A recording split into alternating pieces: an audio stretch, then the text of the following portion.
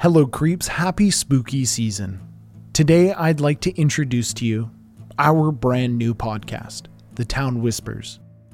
The Town Whispers is a horror audio drama podcast that will tell the many stories hidden behind the fog and the rain and the trees of the Pacific Northwest. And as such, listener discretion is advised. If you enjoy what you're about to hear, please go search up The Town Whispers and subscribe, and leave a 5-star review if you're feeling generous. Now, without further ado, I introduce you to the first episode of The Town Whispers. I hope to see you on the other side, creeps. The Town Whispers is a horror podcast that will tell the many stories hidden behind the trees and the rain.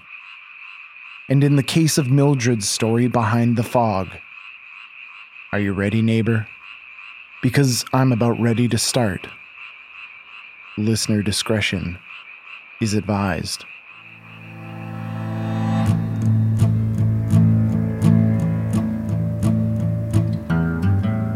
I got the ghost of you inside of my head. What I'm supposed to do, the blood has been shed. He got a dark past in a soul that's unfed. What I'm supposed to do is already dead.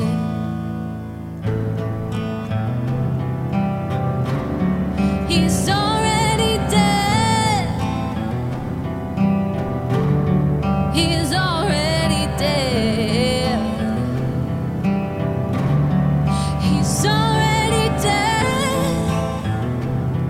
Oh, already dead.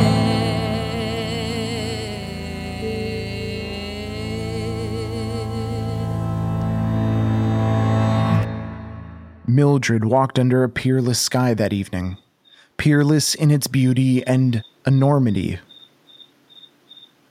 The entirety of the black threatened to swallow the young woman whole as she walked barefoot into the night and away from the safety of her home and into the mire. Her toes sunk as she moved forward into wet, loamy earth, and there was a bounce to the peat moss that sat on dirt, suspended on an ancient network of roots that lifted her world above, well, only God knows what below. Now, in this town and the surrounding area, a person would do best to stick to the roads and worn paths. The edge of a town is as good as the edge of the world. What lays beyond may as well be unknown, undiscovered. Mildred had never dared to tread so far from the light of other people. She was a creature of comfort and routine. But that night,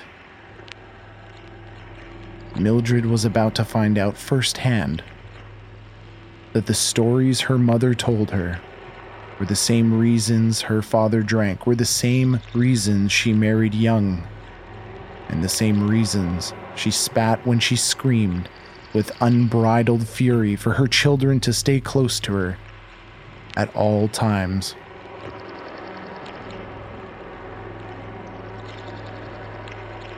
Miss chomped with cold teeth at her ankles, and then her calves. In fact, the haze seemed to be enveloping her like quicksand from the bottom up.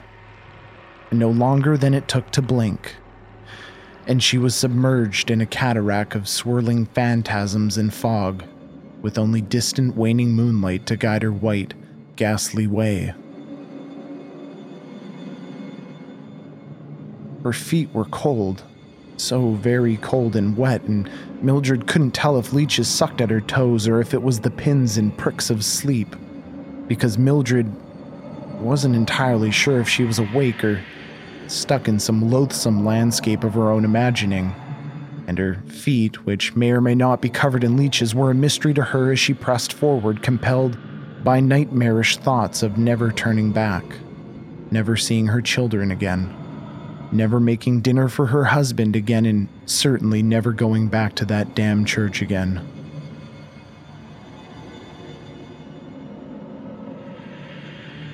As Mildred was deep in thought, walking for an unknown time in what seemed to be a straight line to nowhere, She became painfully and acutely aware of the smile etched into the sore, rigid and contorted corners of her mouth.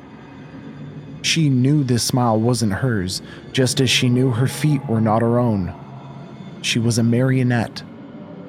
But she felt assured that her strings were being pulled and plucked by greater things than her own whims, and she felt comforted knowing that the master of her strings was cut of a different cloth from the wrathful God she'd grown up trying to please and praying to.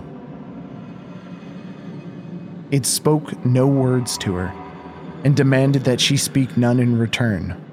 It only pulled the tops of her feet up, forward, and then down, over and over as it walked her away from all that existed.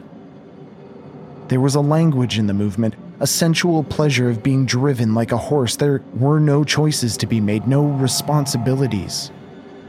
So her pigeon heart suddenly turned to a steel cask holding grim delight and a childlike sense of wonder. She even closed her eyes and felt her being rest in her own body, like she had many long days sitting on the porch, feeling the tensions and pressures lift from her soul.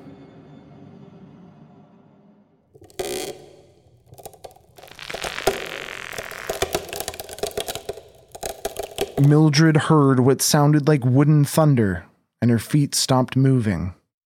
She felt the weight of her flesh rest on her heels, and she reluctantly opened her eyes, wishing to be weightless for just a moment longer. The sky was gone. Mildred craned her head back as her eyes followed the monstrous trunk of an oak tree, up and up and up. Only leaves and thick boughs that reached outwards from the breathing behemoth at its center, covered in dark green leaves, were visible. Around her sat tiny puddles reflecting the light of a moon that was nothing but a distant memory in a place such as this. She knew, without words, without wisdom, through primal instinct, that she stood beneath the last oaken god. Mildred didn't even hesitate or think twice. She could hear it breathe. She could hear it groan and move uncomfortably in the earth beneath it. And she dug her toes in as well, whether for comfort or like a child trying to copy a mother or father out of admiration for their stature, she wasn't sure. And then it spoke to her. Little thing, you've come a long way. Its voice boomed and rattled within her head. Where am I? She replied as the spell that bound her mouth in a grisly grin eased and fell away.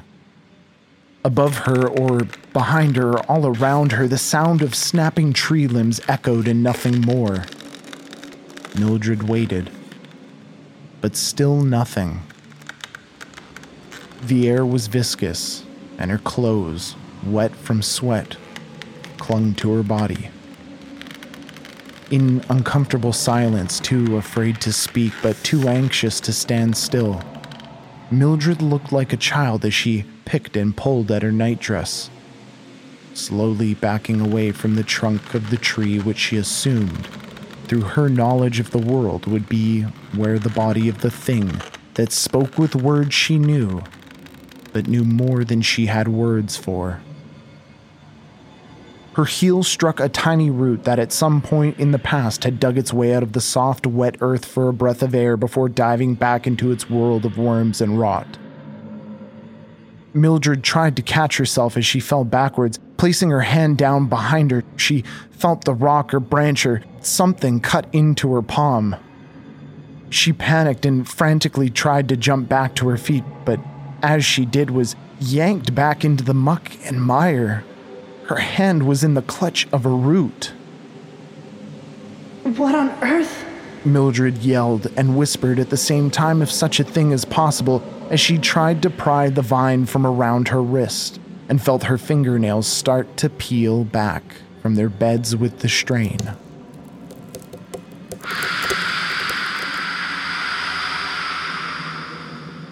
She heard, or thought she heard, the tree say. Mildred wasn't sure if it was the wind or not. What the hell? What is this? She said through short, terrified breaths as she watched the vine grow and begin to send tendrils into her cut palm. Oh, God, help me. Help me. It hurts. Stop it. Stop it. The pain was gone. She looked down to see the grip which had held her fast loosen and let go, falling and retreating into the ground limp. And Mildred's palm was sewn shut, with fine sinew like threads of root. And then the haunting, echoing voice returned. There are no gods that are not of earth. Tell me, do my limbs not give you shelter? If hail fell, if tornadoes twisted and turned, ripping and tearing at the world, could I not protect you? Mildred didn't want to answer at first. She felt as if something so fearsome would not or could not be speaking to her. Yes, but what? Have you not struggled to feed your children? Feared they be consumed by drought or famine? Have you not watched as your children slowly turn sour, pinched and twisted into shapes that were not born of your body? Something not of your design. I could stop it all. Mildred's eyes welled with tears. She was a good mother. She knew she was, or at least she thought she was. She'd done all she could to teach them right from wrong. Fed them as much as she could so they could grow as big and as tall and as strong as they needed to be to push back against the world. But there were times when they'd been hungry. When she'd failed to feed them. There were times when they'd been cold. And she'd been too exhausted or resentful to hold them. She was like any other mother. Afraid that what she was not enough, and she knew whatever spoke to her now, a thing beyond the clutch of disease, beyond the laws that send a person into a hole 6 feet deep. A dreaded god that peered through the bud on each leaf and each eye, flitting from inch to inch of her, seeing the dirty sins that she held tight to. What do I do? Is it like a baptism, or do I pray to you? Let go of your decency and lay natural upon the earth. Tilt your head back and accept my cleansing as I wash you and make you pure once more. Mildred stood rooted in place, unsure of what to do. Hoping the tree, which clearly was not a tree but instead the body of something more, hoping it hadn't just asked her to get naked. That wasn't decent or respectful at all, and she felt her chest tighten as she wrestled with the moral dilemma. A woman's body is sacred and hidden from the world. It's her gift to her husband, and that's what she'd been taught. That's why when she'd worn her brother's summer clothes as a child, thinking, well, if the boys can, then so should I. She'd been hit with a switch over and over until she cried. But why is it that a woman must hide herself? She felt like she had as a young girl and muttered under her breath as she was lost in thought. Why should I have to wear dresses? What evil am I hiding? I'm not... That's not fair. It's not fair. It's not fair. She felt the pluck and pull of ethereal strings again tugging at the backs of her hands and at her elbows and her shoulders. They weren't like they'd been before, controlling and consuming, but more a subtle push. A suggestion this time. And it was all she needed. Her hands lifted as she slipped her shoulders through the dress as it fell to her feet. And she breathed in deeply, feeling as if shackles had been lifted from her. She felt unencumbered. She felt loose from the prisons of domestic life.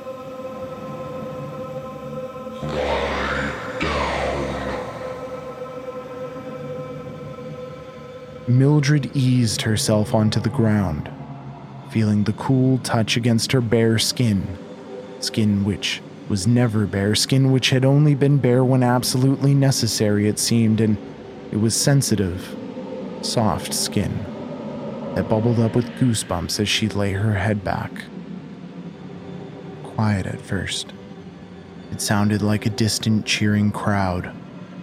Then louder and louder, the leaves above her began to rustle and then danced in a frenzy as a violent wind blew through the arthritic fingers of a god of the forest, the ancient oaken behemoth, and then drops of dew that had collected for an age began to fall in sheets, washing over her and into the fetid soil beneath, which swelled and contracted like lungs of rotting undergrowth. And she laughed. Mildred laughed, and she couldn't stop laughing. The ageless dew rain that fell on her was warm and made her skin drunk, and she was filled with a joy that could compare to nothing, not even the first time she'd held each of her children. Her mouth was wide, tongue out, collecting the rain. It was sweet like nectar, and when her mouth was full of it, she swallowed deeply and felt it send buzzing bees through her body. And then, nothing.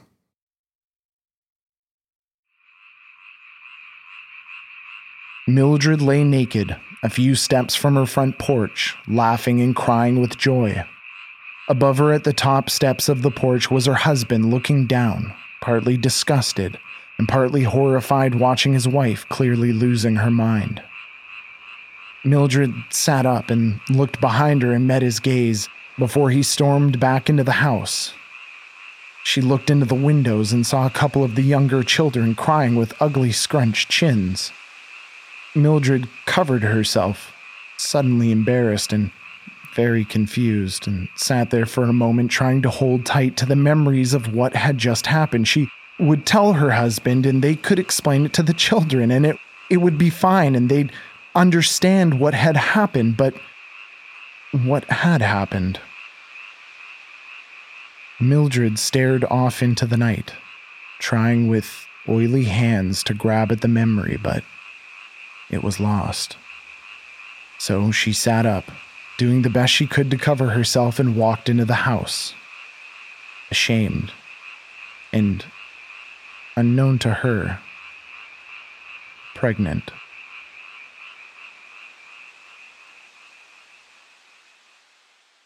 Well, hello there, townies. I just wanted to thank you for joining me for the first of many twisted truths that plague our rank and wretched town, which is always polite and courteous unless, of course, you come face to face with the eyes of a thing that smells like rotting babies and giggles like one too.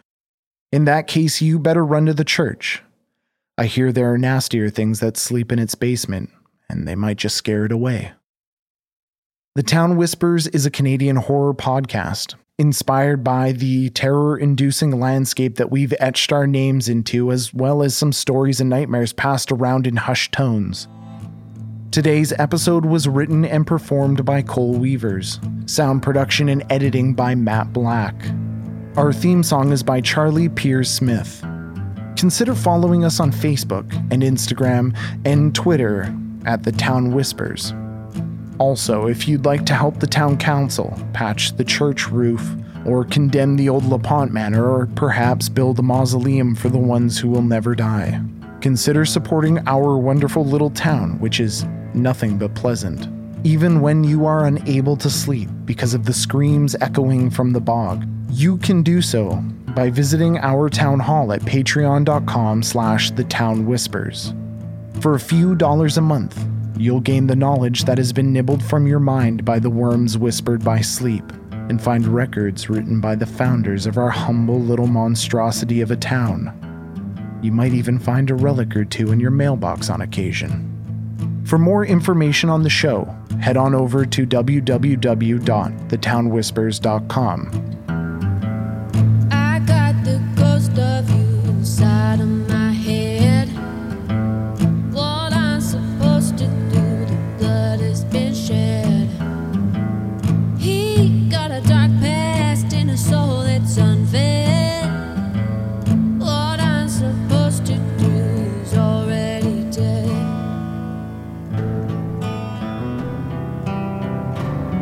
He is already